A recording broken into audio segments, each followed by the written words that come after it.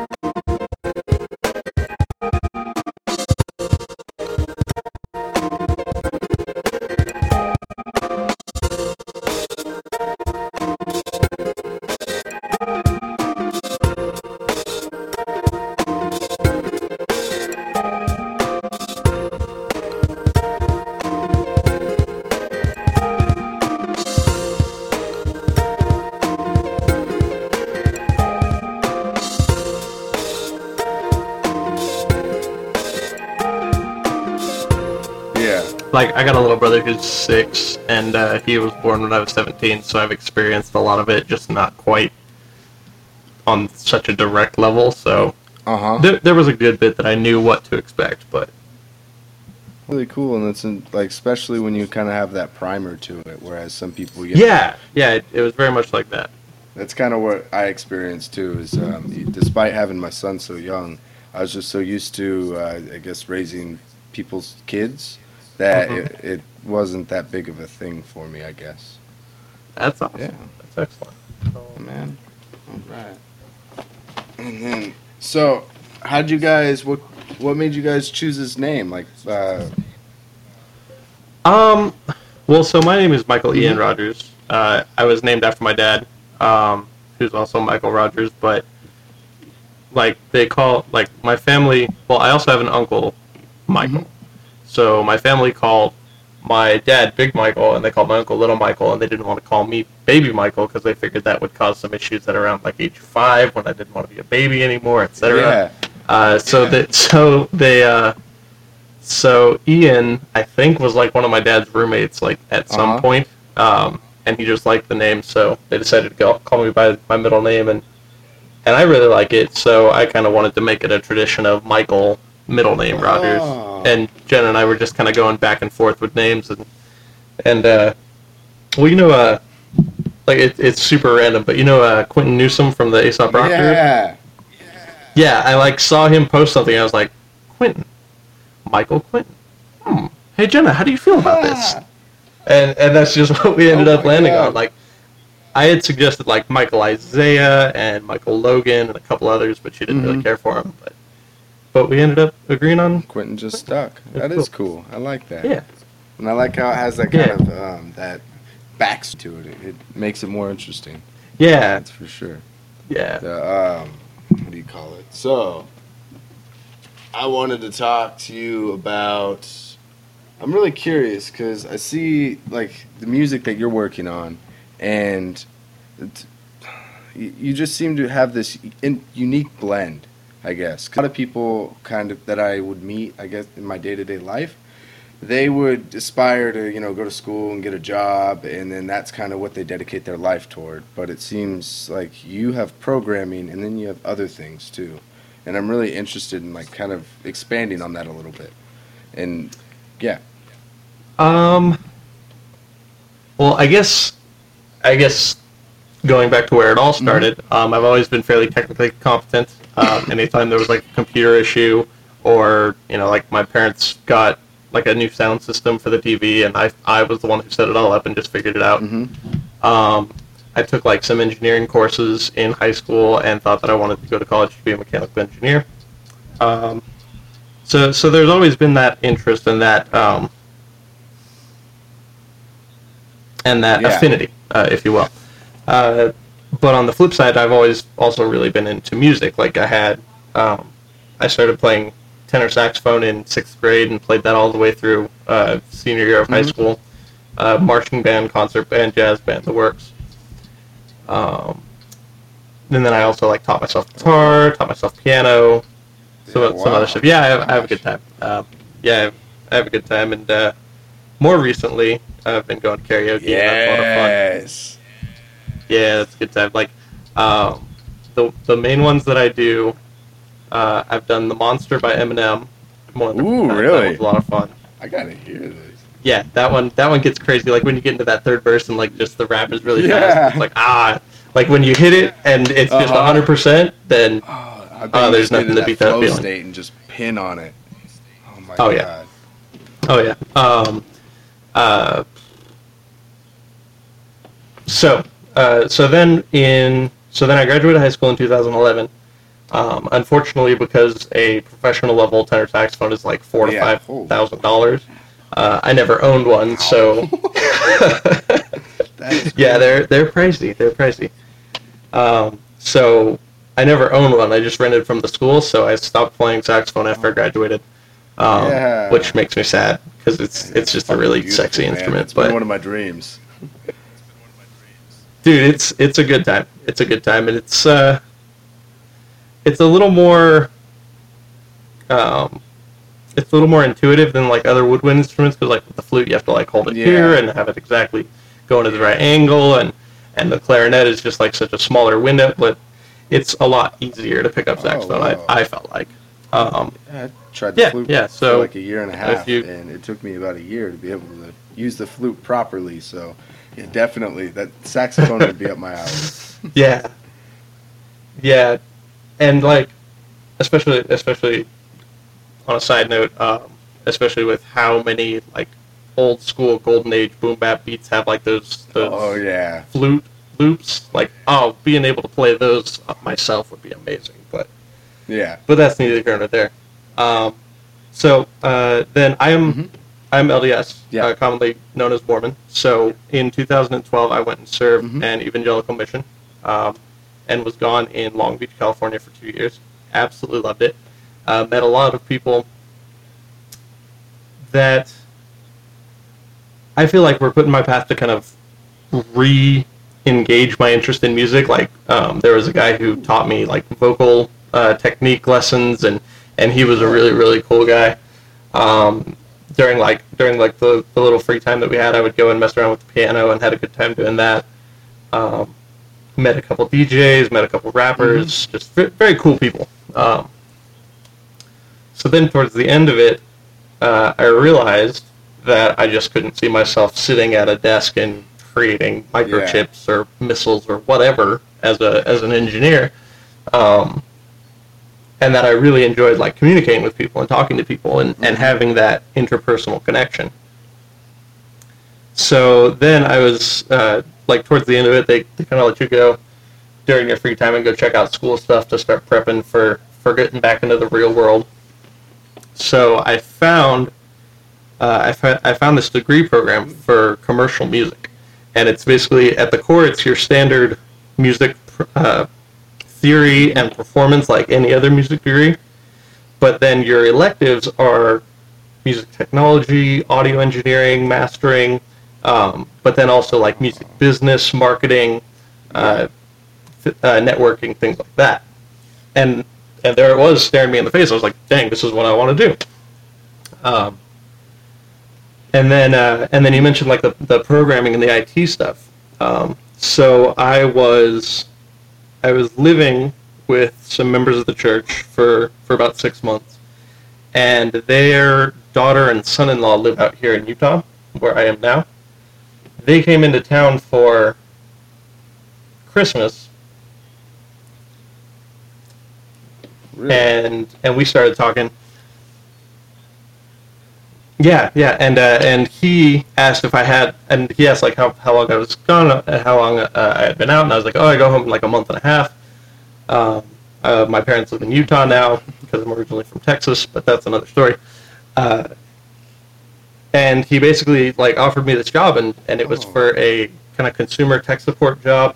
He would get me on in sales to start out with, but then I love this guy to death. But he promised me that I'd be able to move over into tech, and the way the company grew and changed, that just didn't pan out. But it's all good. So I spent a year and a half at this company called iTalk, and was able to finagle my way to a position that was in direct contact with the techs. So because of that, I was able to learn stuff just kind of from osmosis and exposure, which was a really, really good opportunity for me. Just as I picked it up really well because I had always had that affinity, like I mentioned. And from there, after a year and a half, I was able to get enough experience, and I met up with this company that does IT recruiting.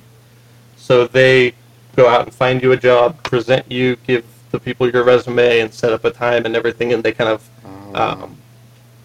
what's the word I'm looking for? Okay. Advocate for you. Yeah. So they, and like if you're good and they gave me like a little test, and because my test was a little bit higher than average of people with my amount of experience, they were able to like push for a little bit of a higher starting wage and things like that. So from there, I was able to get an actual IT job and just picked it up really, really quick. And I've had a couple of just kind of internal support, helping employees with like email access and basically anything that they need to use or need to do. And then now I have my current job, which is a combination of sales and accounting and tech, and yeah, it's kind of crazy. So wow. And so it almost kind of seems like you travel the path of least resistance to, I guess, fit your niche in a certain way. Yes and no. There was definitely, I definitely had a very open mind and very, wide vision of like, okay, what opportunities are before me, and here, let me take the one that seems the most promising. Yeah. But I definitely worked hard to give myself the kind of skills that I needed to be presentable. And I mean that, like, I kind of downplay it Yeah. and just act like it was really natural, but there was a good bit of study and a good bit of practice that went into it. Exactly, I would imagine, especially for something where a lot of people, I guess you could say, would spend years going to, more of a formal education for that, as opposed to you just did it self-taught, and that in and of itself seems pretty insurmountable to most people. You know what I mean? Yeah, absolutely. And like, if there was a message that I could get out to anybody, it's that you don't have to go through like the formal education path to be able to make a living. Yeah. Like, there are hundreds of resources. Code Academy, you can learn to code. Khan Academy. The one that I'm looking at right now is called Cybrary. Cybrary. Yeah, it's cybrary.it, and they have massive libraries of video courses that would be exactly what you're taking. Really? If you were to go to college and take a like a network technician or any kind of information technology degree. Wow. And it's interesting too, because in the field, they're the most lenient in understanding about a degree isn't really necessary. I guess it's especially because in IT there are a lot of like independent certifications. So like, if you have the knowledge, then you can go and pay. It's usually like $300 or $400, and you take a test, and then if you have that cert, it's like as good as having a degree, because it says like the main one that people get first usually is the A+ certification, which is anything hardware, software, workstations, servers, just that core of IT. And then you also have like networking, and you have security and other certifications from there. So, what kind of led you to, or leads you to continue to pursue the IT technology and programming? I understand you do have that affinity, but is it still maintaining, like, is it still somewhat of a labor of love, or is it to be able to maintain, like, meet your needs, basically? It's a blend, but I'd say the meeting needs, being able to provide for myself and for Jenna and now for Quentin, is the bigger part of it. Like, if I could, well, if I was still single right now, I'd probably quit my job and just go pursue, get some shared room and just pursue producing music and selling beats and just try to make a living off that. Yeah. Unfortunately, we have to have our 2-bedroom apartment, and there are bills to pay, and there are balance to feed. Yeah. So, but luckily, the position that I've gotten myself into has made it to where I can pursue these intellectual pursuits of learning more IT stuff, learning networking. That's really interesting, by the way. Just like, I've worked at my job for a month, and just the stuff that I've picked up already is crazy. It's blowing my mind. But stuff I've been studying for the past, like, I don't know, I've been doing computer sciences for about 3 years now, and I love it, and it's amazing. Right? In terms of, and I hated math, and I never expected for me to enjoy it as much as I have. It's like a rabbit hole. But I didn't mean to cut you off anyway. No, you're good. But luckily, I'm also in that position that gives me the time and gives me the ability to work on the music as well. And really, that's where the passion is. Yeah. You're familiar with Mike Bro, Dirty Jobs. Yeah. Well, he did this video with PragerU, a page that I follow on Facebook, and he basically said,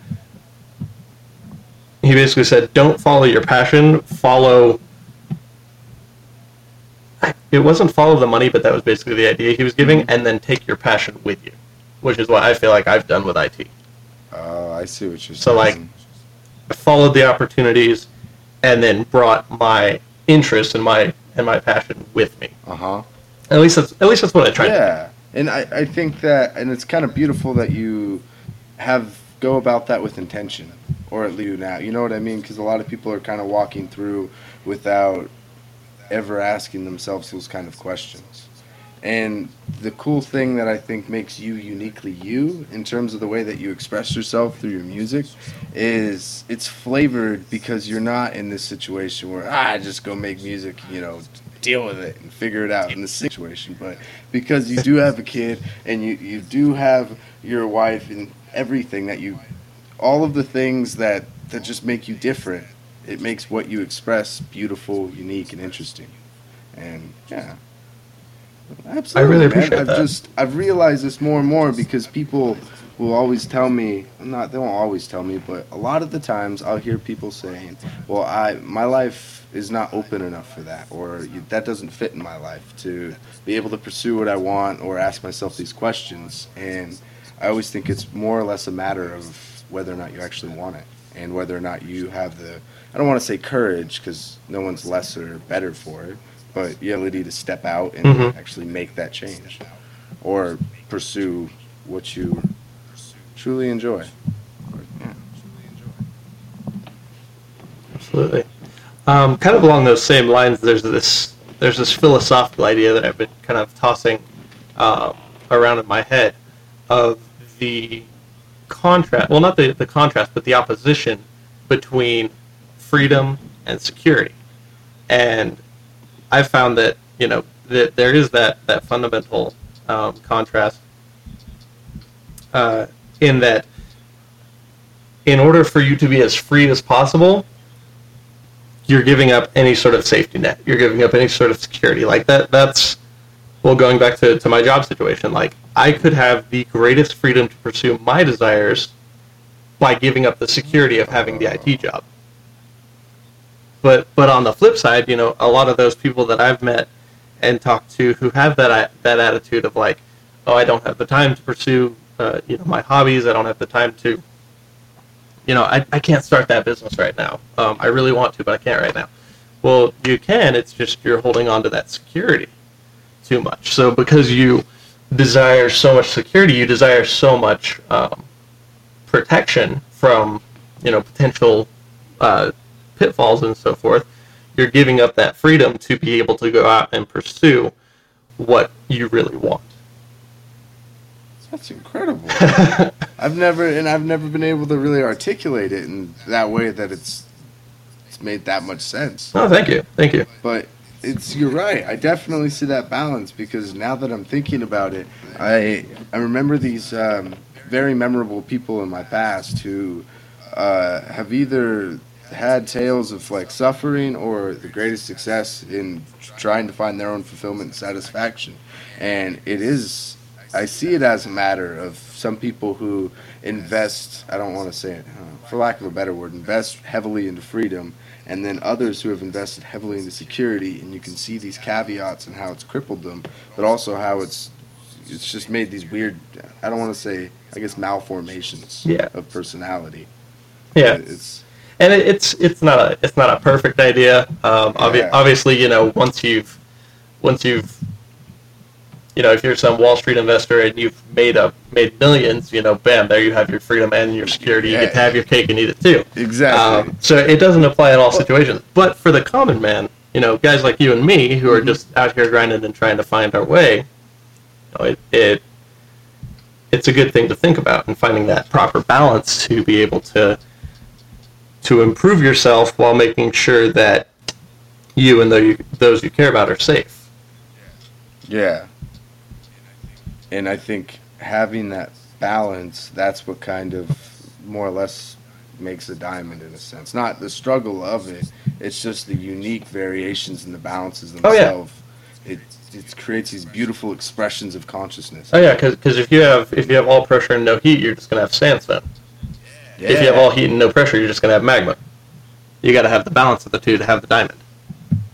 And an interesting thing that I'd like to, it's kind of off topic, but talking about those like a Wall Street investor who they have their cake and eat it too. For instance, have all freedom and security.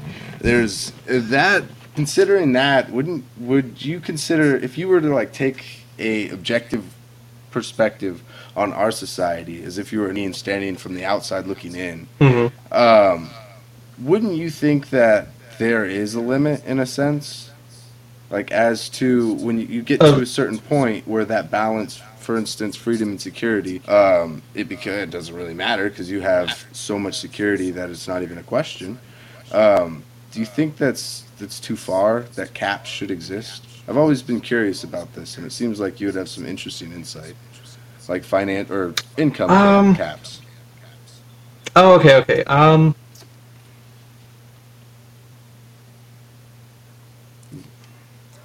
definitely one to be more on like the libertarian side of socio-political and economic things like that. I believe that if an individual works hard and is smart, then they should receive the fruits of their labors. That also comes from having that religious background. By the sweat of your brow shall you eat bread.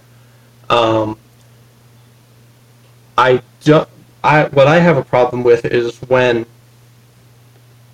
the actual term for it is crony corporatism, which is basically when a corporation goes and uses their gains to buy out a lawmaker and then get them to make laws that make it harder for other people to compete with them. And then when there's no competition, they can increase the prices, and they exactly.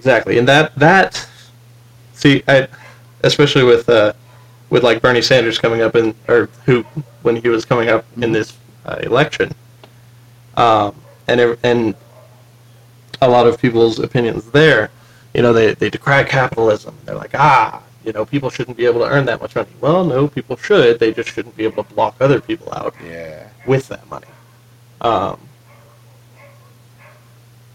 So some of the greatest things that we have in our lives have come because, somebody with money went and invested it in a way that created some innovation, And that extreme hunger that, like, I don't want to say extreme hunger because I really don't know them, but I imagine whatever hunger it is to get up there, financially speaking. Oh yeah. I imagine that motivation, that momentum is also, like you said, the driving force behind innovation in and of itself as a species. Yeah.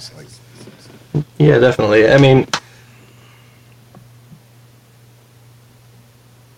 Ultimately we should want to innovate just to help people, but we're imperfect people. We live in an imperfect world, and that innovation is so much more likely to come if there's that incentive of profit behind it. Like, just people are going to want to create the next medicine. They're going to want to create the next product, whatever it is, because they know that they can sell it. You think that we're kind of moving in a point in our culture, or moving towards the destabilization of like a labor force in transition to create more of these products, I guess you could say, because we're automating labor forces and we're focusing more heavily on expression. And this is where kind of I see how it is. And it's interesting with the computer programming, and it's also interesting with your music too, because we're getting to this point to where the most valuable thing is intellect, expression, and, well, the other thing, like the STEM. And labor is becoming a thing it seems to be fading away, not being very valuable or required. Yeah, and that's a terrifying thing for a lot of people. My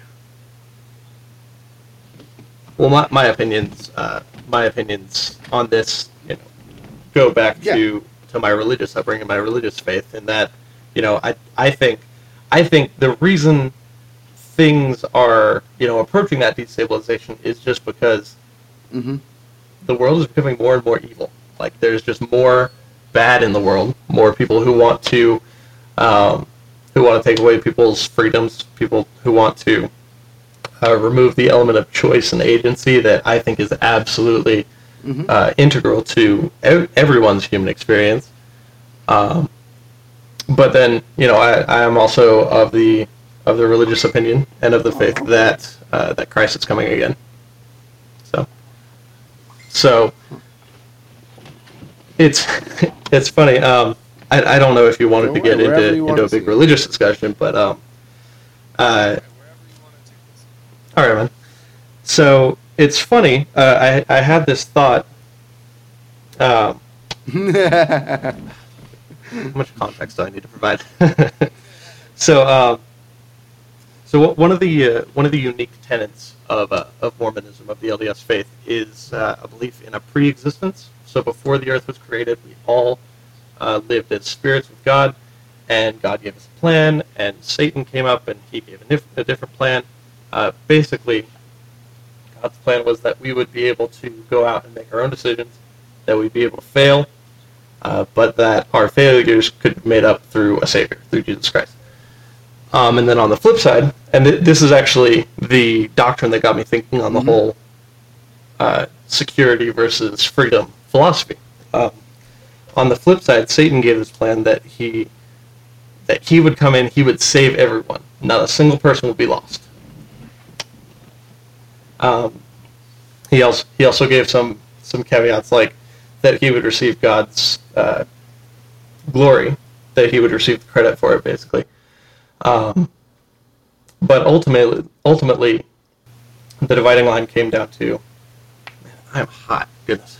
Yeah, I know, right? It's like 90 over here and humid. It's ridiculous. It gets that high in Washington. Well, not as much. It's becoming California over here, so okay. I'm happy about it though. At least it's not snowing. Yeah. It's horrible, but so that's the context where I got that philosophical thought from, of the difference between like God's plan, which was freedom and the opportunity to choose to overcome our failures, and then being forced to not have any failures, giving up all of our freedom for the security of all being saved, but losing out on the experience and the learning of it. And then I kind of forgot where I was going with this. Okay.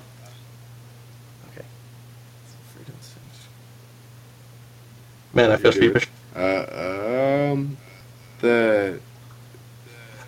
were talking about the economic and the destabilization that we're moving towards. So it was interesting.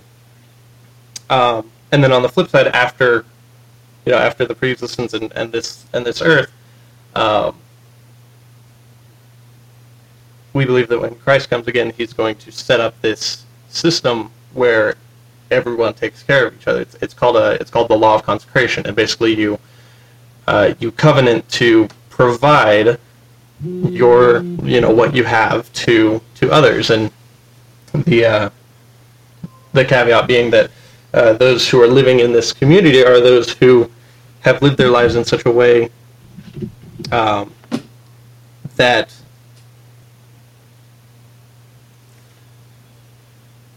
they've done everything they can to give up those moral failings that would cause people to take advantage of such a system. Like you look at any of the major communist countries, you've got massive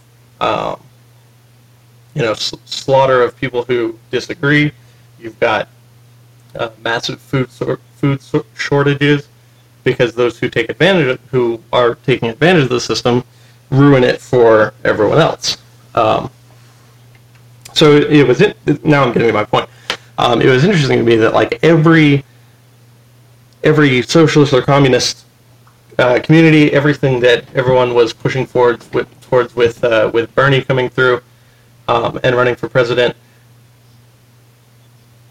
it seemed to me like an attempt to recreate this system of consecration, but because people were trying to take this shortcut way and not become the kind of people that can live in this society and make it work properly. That's why those sort of systems fail, and it becomes instead of let's take care of us, let's work together. It becomes, what do I get? Who's going to pay off my student loans? Who's gonna make sure that my rent is paid? Huh? No, you're good. Go on. No, go ahead. Well, that's just what bugs me in terms of that level of or not even that level, that line of thinking. Yeah, and kind of that I, that E, that self-centered kind of, I guess, perspective, and something that I think is heavily coming from like the libertarian, or not libertarian, but the liberal, just the things that are, I guess, being communicated across the internet and the general opinion now. It's really interesting the places that it's going, and some of it does kind of irritate me to the point to where a lot of it seems to be this I, this ego, this entitlement. But at the same time, though, I think that within like recently we've reached such a drastic change within the last 50 years that at no other point in time we encountered, and it's almost as if we're a species who has no idea how to deal with this, because it's only like a blip in time, and it hasn't even begun to evolve yet, because it has not had the time at all. I mean, it's been within my own generation, this development or metamorphosis is and it's interesting. Like I joke and say that our generation, the like, I don't really consider myself a millennial, but there's not really anything that comes before it that I would fall into. Yeah. So it's like, I think of myself as like a pre-millennial, but basically our generation, I kind of jokingly think of as the Forrest Gump generation. Like we've just been here for everything that's happened. Like, it's absolutely insane. Yeah. I remember, being 5 or 6 years old, and we still had a phone we still had a corded phone in the house. And then I remember that progression to like the cordless phone, and then my parents' first cell phone was the Motorola Razr, which was just the hottest thing, in what was it, 99, 2001, whatever it was. Those things were so cool. And it's just crazy. Like, it is. It's like we're hyper evolving, and I can understand with terms of the perspective of your religion and your religious beliefs and views and stuff. And on a personal level, I'm always really interested in those areas in life, or those ideologies, all the way from Eastern to Western spirituality and religion. Because for me, and I know it's safe to generalize that it's applicable to everyone, that it's at least philosophically relevant. So there's always something to pull that's relevant to your life, regardless of whether or not you actually believe in it and subscribe to it yourself. I think its effect on people too, like it's also seems to be something that is nearly crucial to our species throughout looking back in history, and not just religion necessarily. I don't want to, I guess, make that misrepresentation. But religion, spirituality, shamanism, this form of community belief system, and whether it's a deity or stars. I'm of the opinion that it's a very normal human desire to worship things. You know what? Like, and even now today, I'll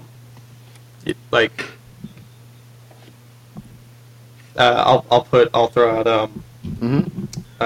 the entertainment industry. You know, there are teenage girls who, for lack of a better way to say it, worship Beyonce, and will follow what she says to the ends of the world. You know, I've seen her be called an amazing role model, etc. My opinion on that front is irrelevant. That's I was gonna say, slightly frightening, but I mean, like my perspective. Let's just say I was more afraid to have a daughter because of the world that we're living in right now. I was too, especially when buddy was talking about when he walked in on his niece, his aunt or his sister was telling him about, he walked in on his niece and she was like 11 years old. I don't want to, but and she was having a threesome in the living room. Oh my gosh! And, at 11? Just like she had all these. I'm like, but how do you? I don't know. And it was and it's crazy. It's like, because with a boy, for some reason, it's I don't gotta worry. You know what I Yeah. mean? But it's not intentional. I'm trying to be honest and authentic with it because it is an emotion that instantly pops up. Like, I got a boy. Yeah. I don't gotta worry about. Well, and I think that, like, I understand that. I think that stems from, just the potential consequences of what he might do. Mm-hmm. Like, um, especially, just having a kid, and going through the process of labor and delivery, and being there for it all. I realized, wow, Jenna and I made the exact same choice, and her consequence was so much greater than mine. Like, like Oh wow. it's crazy. So yeah, I completely understand. That feeling of not being as worried about a son as you would be for a daughter. That makes a lot of sense. I did not think about that. And even like our societal norms too. If a guy walked away, like usually it's changing now. It is drastically. changing. But we are obviously not catching up with our body. It takes a while, like hormonal responses Oh yeah. and stuff. Oh yeah. Like we still have the instincts and the hormones and going on, Yeah. etc. And the guys being the providers as a species over thousands of years, it would make sense because women just make kids, and women are. This is fucked up, but and I don't mean it how it is, but women are burdens in that sense, like on resources. So you Yeah. have to collect more. So yeah, More responsibilities than burdens, I would say, because like yeah, responsibilities. There like we go. when I pull out ooh, Freudian slip there. When I pull back and think about it all, I think of things in terms of evolutionary drive, in terms of survival instinct, and I realize, having like for the male of a species to want to provide for and take care of a woman of the female is perfectly rational, just in terms of that's how you make sure that your genes get passed on. Your lineage goes Like forward. Exactly. And if you're a male whose genes are worth anything, then you want that to happen. Mm-hmm. And it's kind of been an interesting, like for me growing up, it's been a really interesting journey because I've never really had I guess a role model. Mm-hmm. Nobody who ever taught me kind of what my role is. So it was more or less imagined. Yeah. So on those lines, if you don't mind me asking, like, what are your like familial background? What was your situation growing up? Basically, what happened was when I was 5, my mom kicked my dad out and my brother, and then it was just my mom and I living together, and it was a constant situation of from the time that I was 6 and on that she would berate me with the words like, "We're in the same boat, and you got to help me." And at one point in time, I went to see a counselor when I was, I don't know, in my teens. And they categorized it as a husband and wife relationship emotionally. So whereas I was relied on as the head of a household or something like that. And growing up, by the time I turned 10, we left California, and I didn't see my family for about 12 years or 13 years. And then I just saw my dad for the first time last year with my son. And so we've been up here, and she'd always I'd go down there for the first time since you were 5. Yeah. Holy smokes! And it was a trip. They tried to buy me plane tickets, but my mom said that I'd be like a loser like him and stuff like that. And so having my son in my situation, it's caused me to make a change because I try to be very introspective, and my motto is I at least fuck them up in a different way. Because I understand that, like, no kid's perfect. As long as I do it differently. Yeah, of course. Of course. Like, they're always going to have, something that jacks them up. If anything, our responsibility is to make sure that they're strong enough to get through it. Because something's going to happen. And I'm really lucky, just because I feel like my parents were very successful on that front of making sure that, regardless of what happened to me, I was able to pick myself up and move forward. So, and And I think that's fundamentally all that really matters, is to be able to assist in making and strengthening them, also providing a safe space to where that they could test how this world works until they're ready to really test how this world works, Yeah. without having anybody to create that safety net for them. And Yeah. it's been really interesting because I think I've benefited from being without a dad in certain ways, because I didn't have any preconceived notions of how I thought parenting should be. Because I didn't trust my mom, so I went to Early Head Start, which you basically consult with someone who's from early childhood development, has a bachelor's degree, and so Okay. they tell you all of the recent things, and you can choose to parent by those rules, and then they evaluate and continue to work, and it's worked wonders for me. I mean, Okay. That's it's been awesome. really interesting. And then how are, if you don't mind me asking again, how are things with your parents now? Like, are They're they? fine. They're fine? They've always operated. When they were together, it was crazy and chaotic, but afterwards, it's always been like a brother and sister relationship. Except my dad's a tweaker, but yeah, just with that little hint in there, but that, Yeah, things.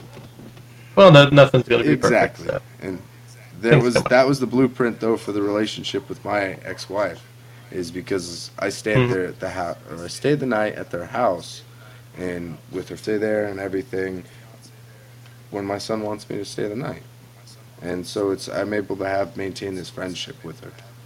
Oh, so she has a new Oh yeah, like a month. fiance after we that. split up. It was, yeah. No, That's it rough, dude. wasn't that bad because we were basically together for the last year because it was cheaper for like the house. Mm-hmm. And we got in the situation, we got married because when she got pregnant, the only way for me to get benefits was to get married so I can get legally emancipated. And hold on one second.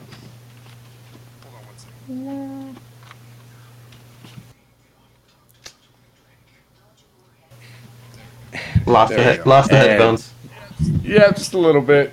Hey, where's my snare? Then I don't have snare in my headphones. oh shit. And we kind of just married because we were together because we thought we should be. We Okay. thought it was better for our son, but we learned that we were just mirroring a poor relationship and teaching him that's what love like, when in reality that's not the case. And then I had a neighbor though, and not that I don't know what your opinion is on it, and not that I'm judging anybody in this situation or No this worries. belief system, but he comes up to me, and I don't know what religion he was, and I don't know if it was even associated with that, but he was like, "You guys got divorced? Why would you do that?" I'm like, "Because we never loved each other." It's like, "You have a kid. You're not allowed to do that ever." And so, what's your take on that? I don't understand that, and I'm interested. Like, I don't know. So Is that a religious how do I- thing, or is that from? So him? it definitely is for a lot of people. There are a lot of people who have these strongly held religious convictions, especially in the LDS Church. Mhm. And there are certain aspects of we jokingly call it Mormon culture. Yeah. That I really don't ascribe Uh-huh. to, but I believe that sort of judgmentality does stem from, for most people, it stems from an earnest caring and wanting someone to have to have the happiness that we've felt Yeah. through following the tenets of the religion, because basically as I'm sure basically all religions are comprised of beliefs and Mhm. behaviors, commandments and so forth. It's interesting. I actually had to think pretty hard about this in deciding that I politically favored a libertarian philosophy, because there are things like abortion and drug usage. A lot of libertarians are for decriminalizing the drug use and so forth.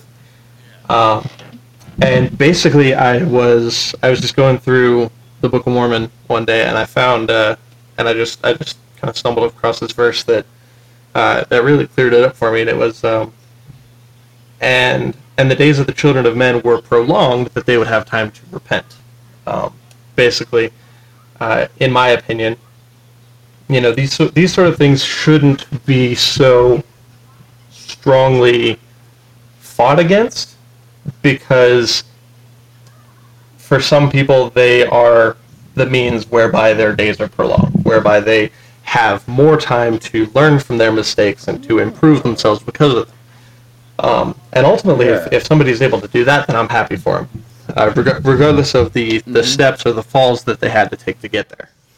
So, I really like that, though, and that's actually coming from a completely open and accepting perspective. That's always something that I fully and wholly embrace. It's when I don't know, it's hard for me when I see people operating from like this closed snap judgment kind of thing. Yeah, and but I don't. Yeah.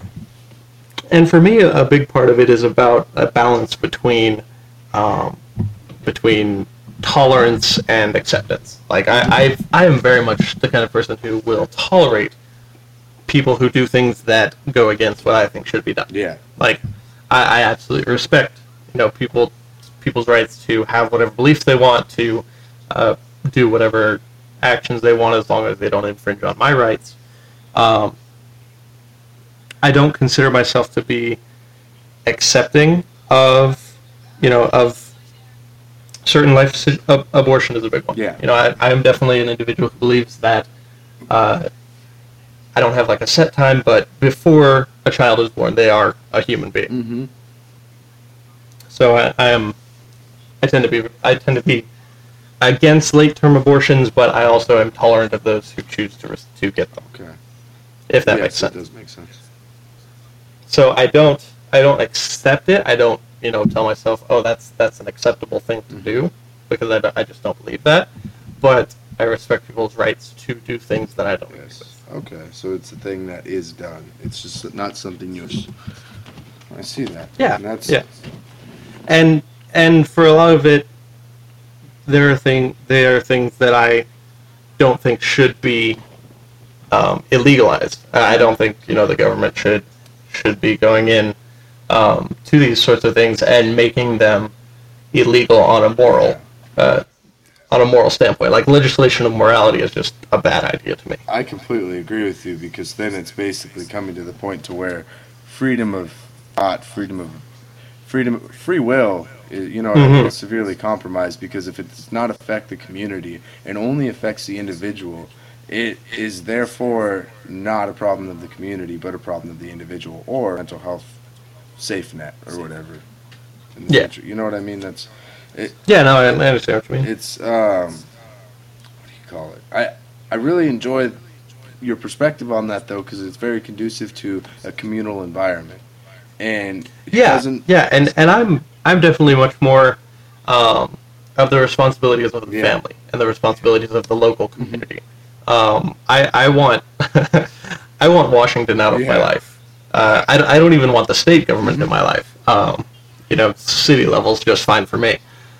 Just because that communal aspect is the best way to know what an individual really needs. Yeah, and it's also I've heard something. I'm gonna butcher this really bad. I forgot who it was, but there was research that was done, and it showed that you only could remember about 150 people. That's all that you can retain. And it also showed that there was a huge study that was done, and the bigger that a tribe got, when it got greater than, I think it was about 150 to 200 people, then it would start to fall apart slowly. And it was showing that when you... So I think I do remember this same kind of study. I don't think it was like the number of people you can remember, but like the number of relationships that you can maintain. Yes, let's do this. So like, for instance, I have like 1,600 friends on Facebook. People that I knew in high school, people that I met in California, people that I met here, people like you that I've met through interest in the same music, things like that, I would not be surprised if there were like 100 to 150 of them that I would say that I have a strong relationship with, and am regularly in contact with, and so forth. And do you think that the here it's right? Dunbar's number, it's Dunbar's number. It's a suggested cognitive limit to the number of people with whom one can maintain stable social relationships. Yep, there you go. You are right. Perfect. I'm gonna write that down. He proposed that humans can comfortably maintain 150 stable relationships. And so in a community, though, I don't think it's a problem. I say it's a problem because we get into this idea where, like, this regressive idea, I think, where, oh no, we're getting so big and we're moving too fast, we need to slow down. I don't really think you put the brakes on this train. And I think what it is, though, is how are we going to morph into something else? Like, you can't stop it and take it back. So you couldn't make small little tribal communities. The only way that you could do it is make small ecosystems inside of a city of itself. And and making people more connected, because today it's like car, bubble, I don't talk to you. You know what you're in just I think when you have like go ahead. Like the greatest interaction I have with the guy in the car next to me is if he cuts me off and I flip him. Yeah, like that's exactly. Or if I'm not paying attention, I rear end him, and then we're screaming at each other. Yeah, that's a bad day. And I haven't lived in the city in probably about 12 years or so, or 10 years, like a substantial city. Oh. And so when I moved back out here to Seattle, I love it. I want to take the bus. I want to be out on the streets. And I've been here for about a year now. And my little man loves it too. Because to enjoy the people and to bump shoulders with all of these people and collect these different stories from perspectives that you normally never would encounter. Oh, yeah. But absolutely. I think we have that's kind of lost. And then to see that we don't have one solid, like, monoculture, I don't think we should. But, like, since we don't have this big culture that creates this community, I think most people are kind of born to, like, live a life with a shallow communal aspect, and that leads to greater unhappiness. It's all social media. Yeah, and along the same lines, I would feel like people also try to force that communal aspect.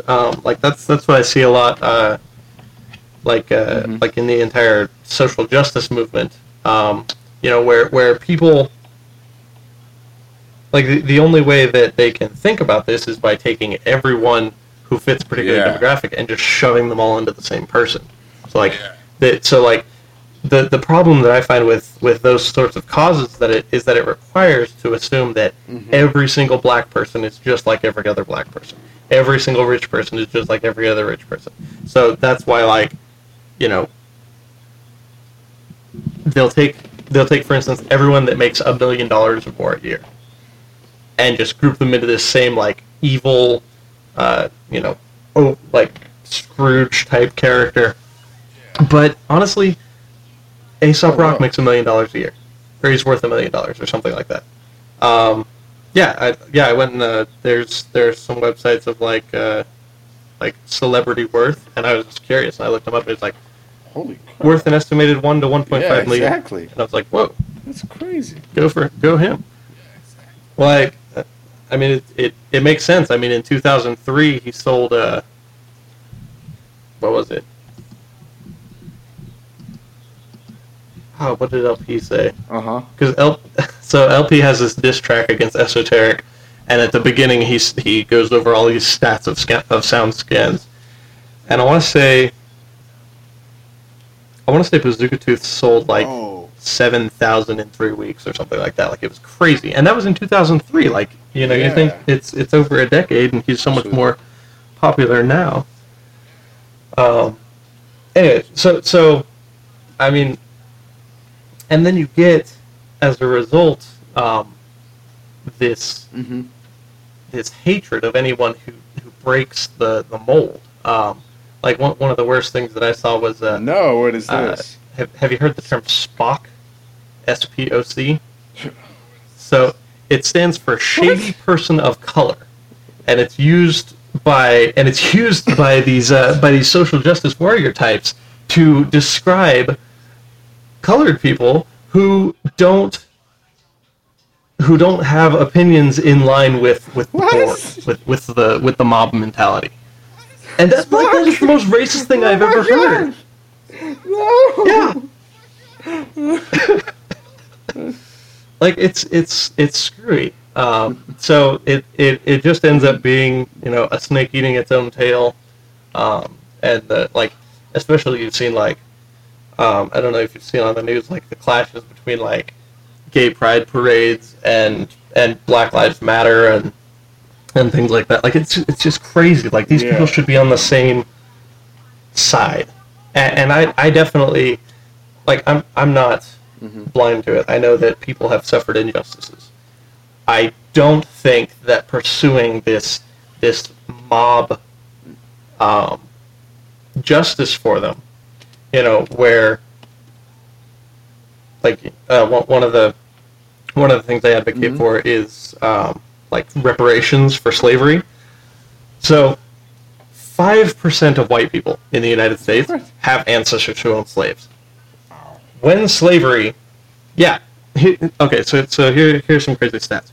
When slavery was legal in the South, only 3% of free whites owned slaves. 3%? 3%, yeah. And they act like it's this massive thing. In fact, it's funny, it's kind of ironic. A free black person in the South was 9 times as likely to own slaves as a free white person. 28% of free blacks in the South own slaves. What? That's never talked about. Yeah, and like, no, it's not. It's not. Like, have you heard of like the Irish slave trade? The only thing that I remember about the Irish in being slaves is that they were heavily they were a minority who was treated as bad as African Americans back in the day. Okay. Well, it could be like we're going off on tangents now, but it could be argued that they were actually treated worse. This was another piece of irony that I came up with. So, a straight from Africa, you know, a fob fresh off the boat African slave in 18 whatever the year was very, very expensive because, you know, they had to be captured by the other Africans and shipped over and everything. So what they would do, they also had slaves that came from Ireland. So they had white Irish slaves. And they would use the female Irish women basically as breeding stock. And they would breed them with the African slaves, and that's where like the term mulatto comes from. So the irony to me that kind of struck me recently was the slaves that were beaten and were dragged behind horses and all the terrible stuff that you hear.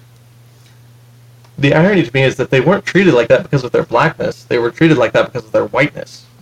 Because it was their whiteness that made them less expensive so they could be treated like that. Right? What? That's nuts. And there's just like, there's just so much crazy stuff in history that, you know, if you just... It's completely overlooked and it's really it really is, like... I'm gonna write it down. Yeah, and I can go dig up sources for you if you want and send them off to you. Yeah, absolutely, man. Yeah, you're welcome. And so did they actually talk about this? Have you noticed that they've talked about this, like the movement Black Lives Matter? No, and that's the thing. Like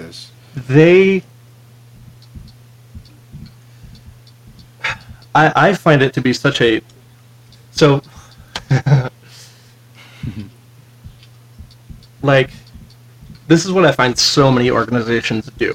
is they take this good idea, like Black Lives Matter. Yeah, absolutely, absolutely. But then they take it and they just twist it in such a way that they becomes completely self-defeating. You know, the statistics have been taken and so forth. And I'd need to go look at this one, but in a situation where an individual is antagonistic towards police, whether armed or unarmed, because you couldn't do damage to a person even if you're not armed. Mm-hmm. That's where the whole he was unarmed argument just completely derails for me. Is, well, you can beat the crap out of somebody. People have been beaten to death. People have been it's killed with bare hands. It's simply a tool. That's all. Exactly. So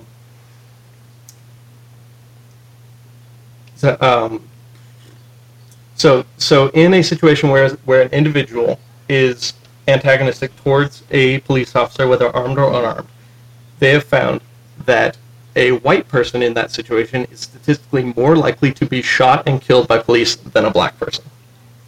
Really?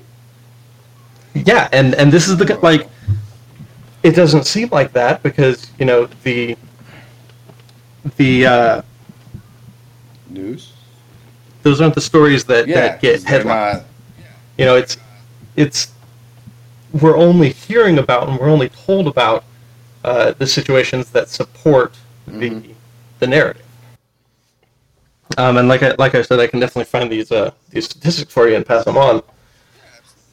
Oh. That's kind of where I think it. Yeah, absolutely, man. That's kind of where I think it becomes to a point to where I don't know if this would be stretching it too far, but news as it is. I know news is kind of actually going away with social media and the whole communication literally at the snap of your fingers. But news being more of news being in like a free market and I don't want to say being controlled, but if it's anything but nonprofit or anything like that where it has this profit incentive, I don't understand. Yeah, and it definitely is difficult, and I'm of the opinion that most, that most mainstream news media is not objective. That whether it's left leaning, like your MSNBC and your CNN, or if it's right leaning like your Fox News, there is some sort of lean that leads to a loss of objectivity. Absolutely. Mm-hmm. And do you, how would you say that? Do you think it actually harms us or not? Do you think do you think that it is one of the big reasons why we have this misinformation as a society? Because we're only fed entertainment news. Not saying that by the government. I'm not. Yeah, we're not delving into the deep conspiracy theories of every single thing that we see is fed to us by the government. No, but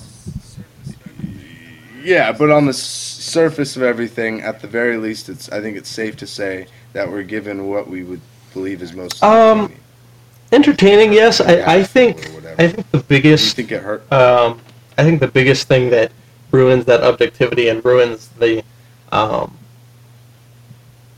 reliability of news is confirmation of bias makes the most money. So if you go out and spin your stories in a way that people already believe what you're saying, and you're just giving them the bits and pieces that confirm that, that's when people are going to pay attention to you as a news source. That's what's going to give you the more money, more ad revenue, and so forth. And that's where, that's where that objectivity goes out the window.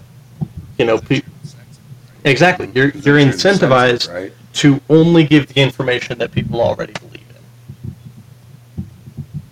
in. Mm-hmm. And you definitely see that with Fox News. Not saying it, just saying. Oh yeah. Stuff like that is just it's awesome. Yeah. In the worst way, it's awesome. But Anyways, Well, like, I pulled you okay. off. Well, another example. Yeah.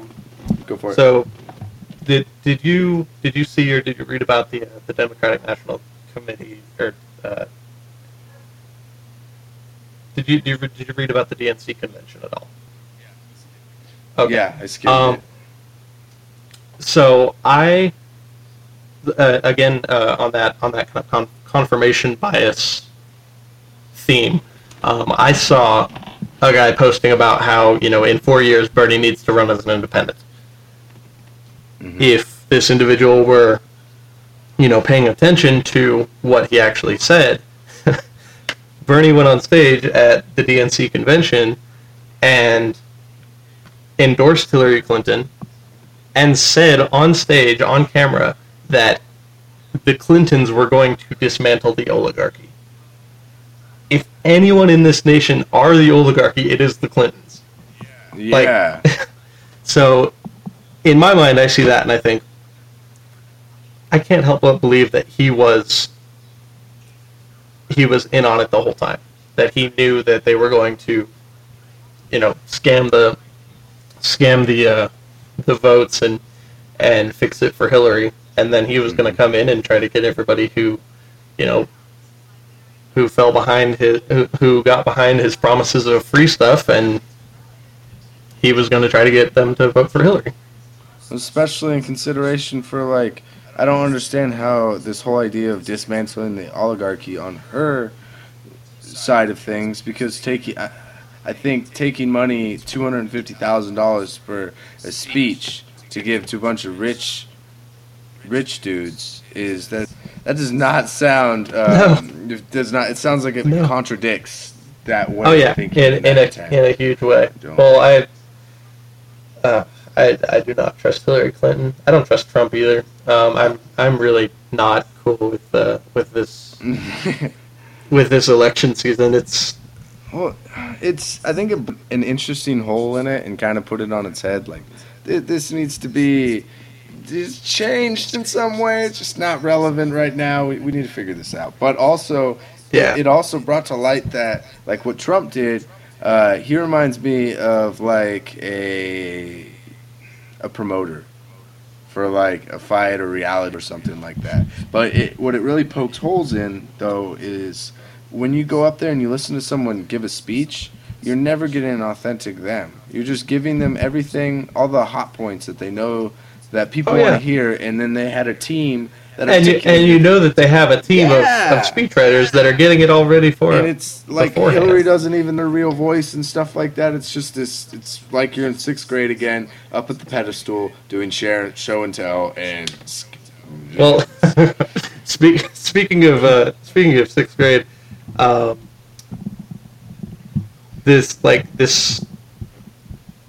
this entire election is basically a 6th grade class president election, where you have, you had Bernie, who was the kid who promised to extend recess and ban homework. You have Trump, who is the kid who's just kind of bullying whoever doesn't want to vote for him, and then you have Hillary, who's the pretty girl that everyone secretly hates, but she says vote for me because I'm popular. It is ridiculous. We have devolved to the 6th grade. I think it kind of has to happen, because this is the most disgusting thing that I could think of, and I don't know why I have to use it, but it's like a pimple, and the pressure just builds and builds and builds. And one day we get to Trump and Hillary, and it explodes, and this whole thing reforms, hopefully, in the future. That's why, maybe, I don't know, if Trump gets elected, it's just going to fall apart. I don't remember who said it, but somebody said, voting for the lesser of two evils will ultimately lead to a vote between Hitler and Stalin. Oh. Whoa. Oh, yeah, right? Powerful. What? It's freaking prophetic is what it is. Gosh. That is crazy. Oh, yes. Music. Music. I got you off on a huge tangent. Yeah, no, I that's my favorite, man, the tangents. I can go off for hours. Oh, yeah. So, with your music, So tell everybody what kind of projects you're working on and kind of what kind of music you do, I guess, if you'd like. As of right now, I've kind of been able to get over this plateau when it comes to writing, because predominantly I started off as a producer, making beats, and I've always had this like desire to also be like a performing artist and sing and rap and things like that. But that's definitely come secondary, and I'm still not very good. But I have been on this. Yep, you're good. Excuse me. It kind of feels like a fast track almost of just like lyrics are flowing and like ideas are coming together. Like one day last week, I was at work and just had like a couplet idea, and then just built on it, and then by the time my shift was over, I had a full 2 verses and a hook written, and it's funny. I actually went back to the original couplet and just killed half of it and replaced the first line, so it didn't even still have the original thing that spawned it all, but it just it flowed for me. So that one I'm actually once upon a time in the Aesop Rock fan group, I put out a poll saying, "Hey, I have a new mic and I want to record a remix of an Aesop beat. Which one do you think I should?" And the vote came back for Wales for the Hail Mary Mallon track from the Bestiary album. So I actually found out that these 2 verses that I wrote, if I kill the hook, it actually fits really well into the Wales beat. So I'm gonna combine those together and kind of kill 2 birds with 1 stone, just because of the whole like writing a whole song in one day kind of milestone. Yeah.